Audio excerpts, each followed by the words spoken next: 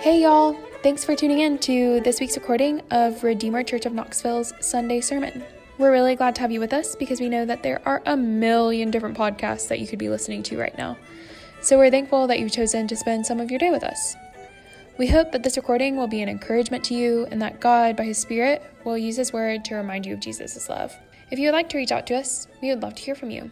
To do that, please email us at office@redeemerknoxville.org. We also want to give a quick thank you shout out to Evie Andrus and Parker Green, who you hear playing our awesome intro and outro music here each week. Lastly, if you'd like to support Redeemer in her mission to Urban and University Knoxville, please visit www.redeemerknoxville.org and look for the little give button in the top right corner. Thank you so much, and here is this week's sermon. Good morning, welcome to Redeemer. If you have a Bible and you'd like to follow along with me, you can do so by turning to 1 Corinthians chapter 15. We're going to be looking this morning at verses 29 through 34. You can follow along with me in the Bible that you brought, in the Pew Bible that's been provided for you, and it's also provided for you in your bulletin if you'd like to follow along there as well. I do want to welcome you to Redeemer this morning. It's great to have you with us. My name's Sean Slade. I'm the pastor here, and we are so glad to have you with us because we know that there are a million different things that you could be doing this morning. For instance, you could be fighting for a booth for Mother's Day brunch this morning, or you could be, if you're a college student, you could be studying for your exams next week, or you could slowly begin to realize that you scheduled a town hall meeting for Mother's Day, and it's not going to go well for you with anybody. That's me, maybe not you. But anyway, I'm here, you're here, it's great to have you with us, and the reality is that there really is nothing better that you could do with your time than worship Jesus and consider His claims upon your life and think about the beauty of His kingdom and the power of His resurrection. And so I do want to thank you for joining us. It's good to have you. What is Redeemer? Well, Redeemer's a church. And what that means is that we're a community of people who are trying to learn how to love God, and we're trying to learn how to love our neighbor. And fundamentally, what we believe is that Jesus is God. He's the Messiah, and He's entered into the world to die for our sins and to reveal the love of the Father. And so every week as His people, we gather together to worship Him so that we might learn to rest in that love that He has for us. And as we rest in that love, we become a people who delight to gather together in community. And we love to go to the Sun Sphere together. We love to eat barbecue together. We love, to do things together. But we really love to read the Bible and pray together so that we can remind one another of that great love that God has for us in Jesus. And as we rest in His love and as we remind each other of His love, we then become a people who delight to gather together in service so that together we might reflect the love of God to our family, to our friends, to our neighbors who are here in Urban and University Knoxville, and hopefully in some way it would spill out into the entire earth, right? That's who we are. We're people who are trying to learn how to love God. We're trying to learn how to love our neighbor as we rest, as we remind, and as we reflect. And so to help us do that during this Easter season, we've returned to 1 Corinthians, and we've been looking specifically at 1 Corinthians chapter 15. And you might remember that during Lent, we talked about the cross, and we talked about the 7 words from the cross, and we spent time reflecting upon the significance of the cross and what Jesus had done for us there. What I want to do during this season of Easter is I want us to slow down, and I want us to reflect upon what Christ has done for us through His resurrection and the significance of the resurrection. So with that in mind, let's look together this morning, resurrection, living, 1 Corinthians chapter 15, verses 29 through 34. Otherwise, what do people mean by being baptized on behalf of the dead?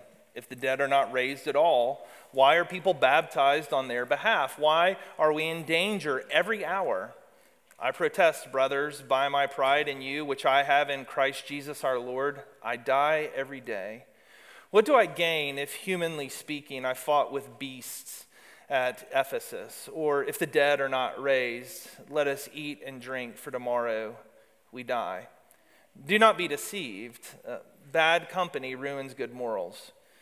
Wake up from your drunken stupor, as is right, and do not go on sinning. For some have no knowledge of God. I say this to your shame. The word of the Lord. Would you pray with me now for the teaching?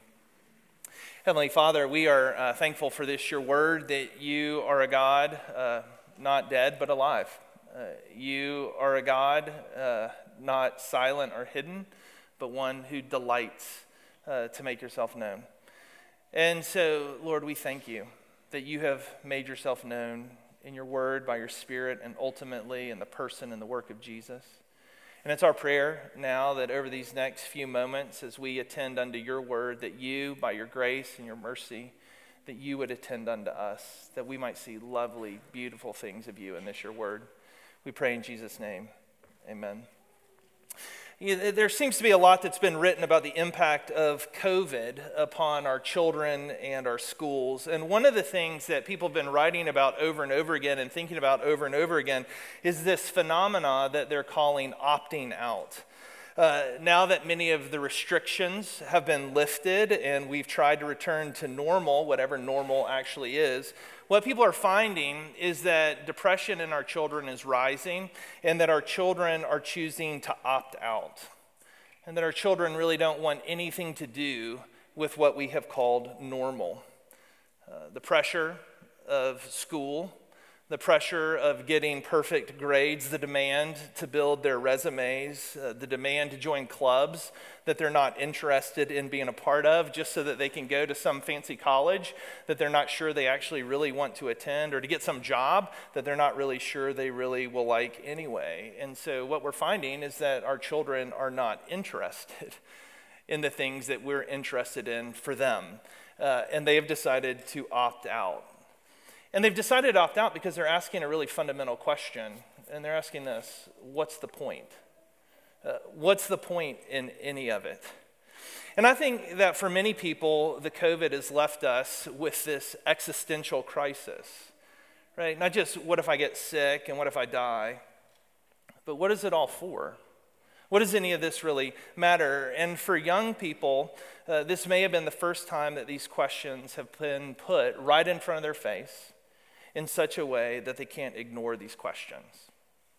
And so when life slowed down for them, many high school kids, they saw through the emptiness of the normal and they started asking, right, what's the point? Why bother? And parents and guidance counselors are completely frustrated by this.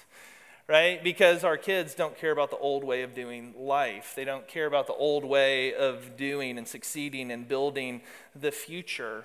And the old way of building your future and securing your life that fit well for many upper middle class children just doesn't seem to matter in the way that it used to matter. And as parents and as guidance counselors, we don't like this.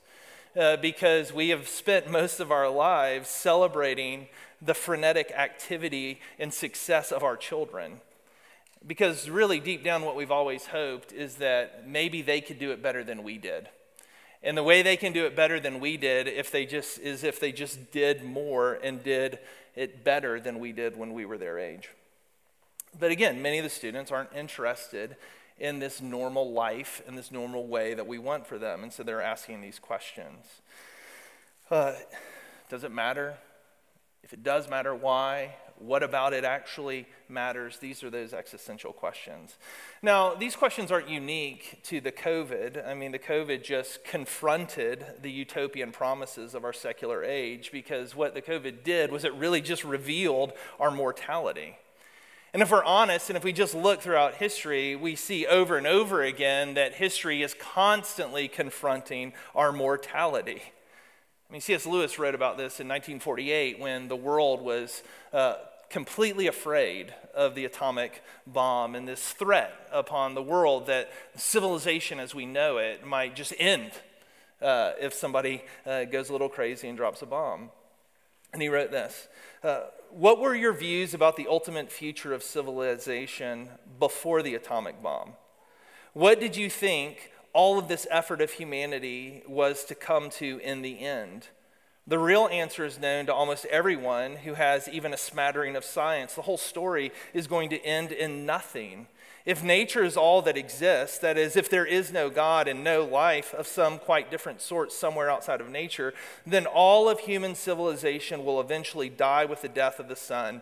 And so humanity will turn out to have been an accidental flicker, infinitesimally small and short in relation to the oceans of dead time which precede and follow it, and there will be no one even to remember it. It's encouraging. right? C.S. Lewis, I thought you were nice, But if that's really the end of the story, we've really got to ask the question, then what's the point in all of this?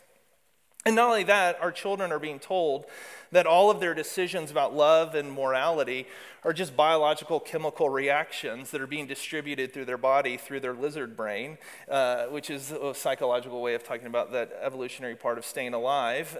And if life is just sort of this random set of atomic collisions, and our existence and our behavior and our likes and our loves are merely determined by our genes, then what's the point? And if the love of your life is really just an evolutionary strategy, then what's the point of this thing you call love?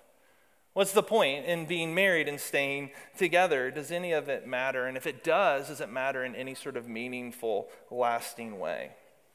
Right, these are the questions that fill up philosophy books. They're the questions that keep fours like me, Enneagram 4, up at night.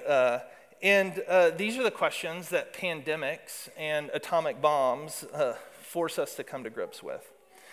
And Christianity's answer to this existential angst is the resurrection. Christianity's answer to this existential angst is the resurrection, the promise that tomorrow we rise. That though we die, we will rise from the dead, and we will rise from the dead physically to dwell with God in the land of his promised rest forever. And that hope and that promise of resurrection are what undergird a purposeful Christian life. And that's what Paul is addressing in these verses. You see, some of the Corinthians had denied the resurrection of the body. Not just of Jesus' body. They believed Jesus' resurrection of the body. They didn't believe, right, in our resurrection of the body. And they thought that Christianity, it was good. It was a good teaching. It was a good way of thinking about the world. It was good philosophy. It was a good and wise way to live in this world. And being a Christian then would give you some experiences in this life. It taught you wise ways to live and how to have friends and things like that. And Paul says in verse 32, if the dead are not raised, let us eat and drink, for tomorrow we die. If the dead are not raised, let us eat and drink, for tomorrow we die. But he goes on in verse 33 and he says, do not be deceived. In other words, what he's saying is, don't believe the lie. Don't believe the secular lie that this world and this life are all that there is. Instead, his argument goes like this, eat and drink, for tomorrow we rise. Not we die, but tomorrow we rise. And these are the two ideas that I want us to think about and reflect upon for the next few minutes. First, eat and drink, for tomorrow we die. And then second, eat and drink, for tomorrow we rise. So first we'll begin with tomorrow we die, then we'll move on to tomorrow we rise. So point one, tomorrow we die. Point two, tomorrow we rise. We begin with point one, then we'll go on to point two, but I think it's appropriate to start with point one, tomorrow we die.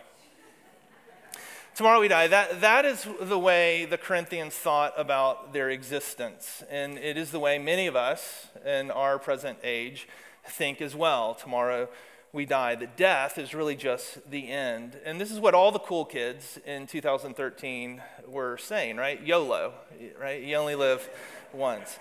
And it seems to me that we can have two equal and opposite reactions to YOLO, and then we can be anywhere on the spectrum with it. And one is to live this frenzied, frenetic life. And the other is to live a fearful life. You might remember, I don't know if they're a great band, but you might remember they're a fake band called Lonely Island. And they sang a song called YOLO, and it begins like this. That wasn't a clearing of my voice to sing it, right? But YOLO, you only live once, the battle cry of a generation. This life is a precious gift, so don't get too crazy. It's not worth the risk. And then Adam Levine comes in. You know that we're still young, so don't be dumb. Don't trust anyone. because you only live once. That's the motto. So take a chill pill, ease off the throttle, never go to loud clubs because it's bad for your ears. Your friends will be sorry when they can't hear, right? And then this song kind of keeps going, and it ends, and they say YOLO, say no, isolate yourself and just roll solo, be careful, low. You ought to look out stands for YOLO. You know that we're still young, burn the prints off your thumbs, then pull out your teeth so you can't bite your tongue. Only on this earth for a short time, so don't go outside because you don't want to die. Just take our advice and hide and scream YOLO to the sky. You ought to look out. All right, and it's this really kind of funny song mocking the YOLO craze. But I do think that the fear of death, and I do think that the reality of death tends to shut many of us down. It makes us afraid to take any risk. It makes us afraid to give. It makes us afraid to love because we're so afraid that death is just going to take it all away from us anyway. And so why work? Why take the risk? Why love? Why care about the impact of your ideas or the impact of your job if death just rules over all of it anyway? And why love someone if they're just going to die? And so why not spend yourself and spend your time protecting yourself and your assets and your comfort? Why not, as the Lonely Island video shows you, lock yourself in a room or maybe move out to the woods to avoid the pain and the death and the suffering that inevitably will come to all of us. You see, for many of us, fear just really shuts us down, and then it closes us off to a life of love. In the Four Loves, C.S. Lewis, one of his famous works, he wrote what has become one of his most famous quotes. And he said this: "There is no safe investment. To love at all is to be vulnerable. Love anything, and your heart will certainly be wrung and possibly broken. If you want to make sure of keeping it intact, you must give your heart to no one, not even to an animal. Wrap it carefully round with hobbies and little luxuries. Avoid all entanglements. Lock it up safe in the casket or coffin of your selfishness. But in that casket, safe, dark, motionless, airless, it will change. It will not be broken. It will become unbreakable, impenetrable, irredeemable. The alternative to tragedy, or at least to the risk of tragedy, is damnation. The only place outside heaven where you can be perfectly safe from all the dangers and perturbations of love is hell." And so here's his point. What he's saying is that fear tends to inhibit our willingness to love. Right? It tends to inhibit our ability to love. But not only that, when we think about death and impending death, the reality of death, some of us it shuts down. But not all of us. Others of us become really frenzied, and we recognize that we only have this limited time on earth, and so what do? We turn up Dave Matthews to 11, and we sing, "Eat, drink, and be merry, for tomorrow we die." Now, Dave's probably quoting Ecclesiastes, but Paul is quoting the same idea here in 1 Corinthians 15, verse 32. And when Paul's quoting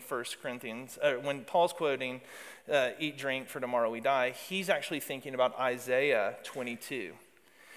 In Isaiah 22, what was happening was that the Assyrians had come and they had encircled the city of Jerusalem, and judgment was upon the people of God because they wouldn't listen to him. They wouldn't listen to his voice, they wouldn't obey him, and they were blind to the spiritual realities of God's presence. And so death was upon them and judgment was awaiting them. And so what did the people do? The people in Isaiah 22, they go up on their roofs and they party like Kappa Sigs. And they said, "Let us eat and drink, for tomorrow we die." And here's Paul's point. If there is no resurrection, right? If there is no judgment, if this life is really all there is, then why not do whatever you want? Why not satisfy every desire and every passion that you have? And this is why Paul then goes on to say, verse 34, "Wake up from your drunken stupor." What he's saying is, come to grips with reality, sober up. There is a resurrection, and there is a judgment. And so, verse 33, do not be deceived, right? That's his point, right? Death is not the end. because tomorrow we rise. Right? Death is not the end because tomorrow we rise. And as he says this to the Corinthians, he's saying, y'all know this to be true. You know it to be true by the way you live and by the way you act and by the way you love. Look at verse 29. Otherwise, what do people mean by being baptized on behalf of the dead? If the dead are not raised at all, why are people baptized on their behalf? Now, no one really knows what this baptism for the dead or of the dead is all about. It's a really difficult verse, but Paul seems to be saying that whatever the ritual was, it proved that the people actually believed that there is a resurrection of the dead.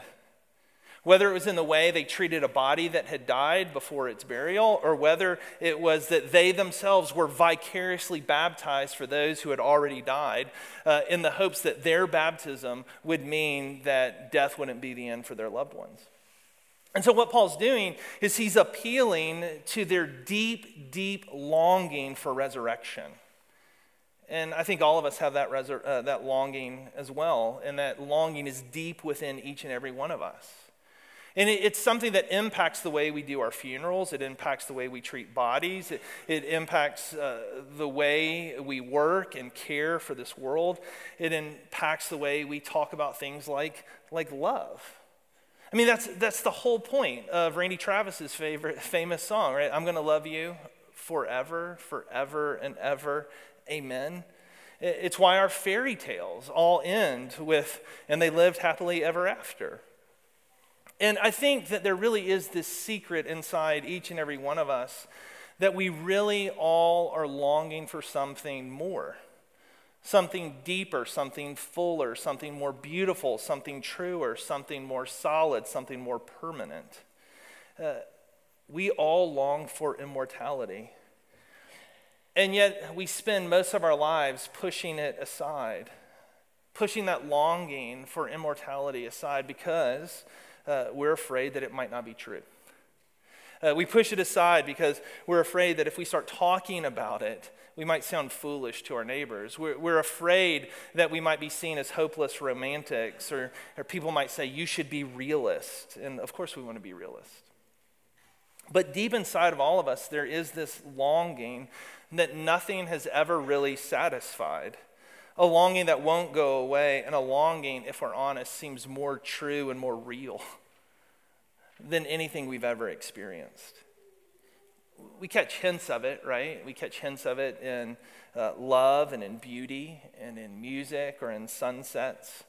But again, as C.S. Lewis said, they are not the thing itself. They are only the scent of a flower we have not found, an echo of a tune we have not heard, news from a country we have never yet visited. And what Paul is saying is like these things are the realities of God that have been written on our hearts. It is this longing for resurrection life with God. And so what I want to invite you to today is not to push that longing aside. I want you to embrace that longing. I want you to allow that longing to let it pull you towards God himself. Don't push it aside. Stop running from it and give yourself to him. And begin now investing in the resurrection life which is to come. To give your life to that which will last. To allow the future to be brought into the present and live for it as it shapes you today. We do this in other things. I mean, we're afraid to do it spiritually, but we do this all the time in other parts of our life. I mean, think about this. Down in the Old City, there is a plot of land that has recently been cleared. It's down there underneath a bridge, just off to the side of the bridge. There's a fence around it right now, and something's going on down there. And there are rumors about what's going on. There are lots of rumors about it. There have been people talking about maybe the Smokies are coming back to the city, and there are rumors. We've seen plans. Somebody made plans and drew them, and they put them on the television, and they put them on the internet. And then people have had press conferences saying that there's going to be a stadium downtown. If you go downtown, there's no stadium. It's just a cleared off piece of dirt and a fence around it. Something might be happening. We don't know. People are saying there's something that's going to happen. And what's fascinating is that because of this promise of a stadium, and because of the promise of the Smokies, what are people doing? They're investing downtown. They are putting their money into downtown. Condos are going up, cool, hip condos, cool, hip restaurants and bars are going in down there. Why? Because they're investing in the future. They know what's coming and they don't want to be left behind. It's the same with us spiritually. We invest in what we believe is coming. We invest in what God has promised. And that's Paul's point. The resurrection is going to happen. So verse 34, wake up from your drunken stupor, as is right, and do not go on sinning, because though you die, tomorrow you will rise. And when we rise, we will enter into the abundant life that God has always promised, but we have never experienced. At the resurrection, all of our sorrows are going to be healed. At the resurrection, the wholeness and the holiness of God will restore all things. At the resurrection, sickness, sorrow, pain, and death will be reversed, and death will die, and life will triumph. And if life and love are going to triumph, if beauty and truth and if justice and mercy will fill the earth, and if God is going to make his dwelling with us once again, and if God will be all and in all, why would you not give yourself to him now? Why would you not give yourself to those things today? As the modern trope goes, don't be on the wrong side of history. That's what Paul is saying. This will happen. God has promised it. He's guaranteed it through his resurrection, so give yourself to him. And this is why Paul says in verse 30, why are we in danger every hour? I die every day. What do I gain if, humanly speaking, I fought with beasts in Ephesus if the dead are not raised? And what Paul is saying is this, he's saying, look, if death is the only thing that awaits me, right? If there is nothing else than this world, then why would I go about preaching the gospel? Why would I risk my life to the animals for preaching the gospel? Why would I give myself when everyone hates me? Why would I abstain from the sins of this world and give myself to God if there is no resurrection? And Paul says the answer is this: there is a resurrection. And therefore, every day I die in order that I might truly live. Every day I put on Jesus. Every day I take up that pattern of dying and living, taking up the cross and dying so that I might truly live. And then he's calling us to do the very same thing. He's saying it's not just me, but you too. Don't settle for the things of the world, but press on through them to know the Lord. Press on to receive this resurrection that God has promised. And this ought to impact everything that we do. I mean, think about it. If we only live once, then we must do everything we can to get as much as possible out of this world. But if we will eventually rise to live with God forever, and if God will truly remake and restore the earth to be everything that it was intended to be, we will have eternity to travel the world. And we'll be able to visit Paris and Berlin and the Cinque Terre the way it was always intended to be, not just the way it is today. And if our bodies really are resurrected, and if they really will enter into either eternal delight or into eternal despair, then what we believe right now and what we do right now, it actually matters. Because when Jesus steps back into this world, all that opposes him is going to be swept away. And it will be too late. And so look to him today. Give yourself to him today.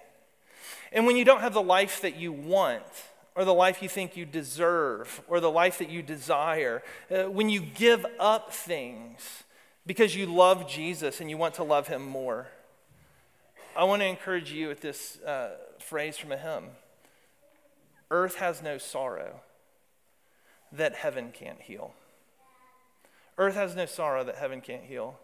The way Paul talks about it in Romans is that the sufferings of this world are nothing compared to the glory which is to come. So when the disappointments of your life, when the disappointments of being single, when the disappointments of your marriage, when the temptation to lie, to cheat, to steal become too much, when the foolishness of the cross seems unbearable, when you're uncomfortable in and with your body or your sex or your gender, when you wish you had more stuff and better stuff, when the world doesn't work the way you wish it did or wanted it to, the answer isn't go do what you want and get a better life. The answer of Christianity is begin now investing in the future and trusting in God who will make all things right. This God who promises us that if you give up anything for me, I will give it back to you in spades. The God who makes this promise, there is no one who has left house or brothers or sisters or mother or father or children or lands for my sake and for the gospel who will not receive 100-fold now in this time, houses and brothers and sisters and mothers and children and lands, and in the age to come, eternal life. God has promised that if you give up anything for him, he gives you everything. Here's Paul's point. Death does not define the Christian's decision. Resurrection defines our decisions. And therefore, this life that we live, it actually matters because this life moves on into the age to come.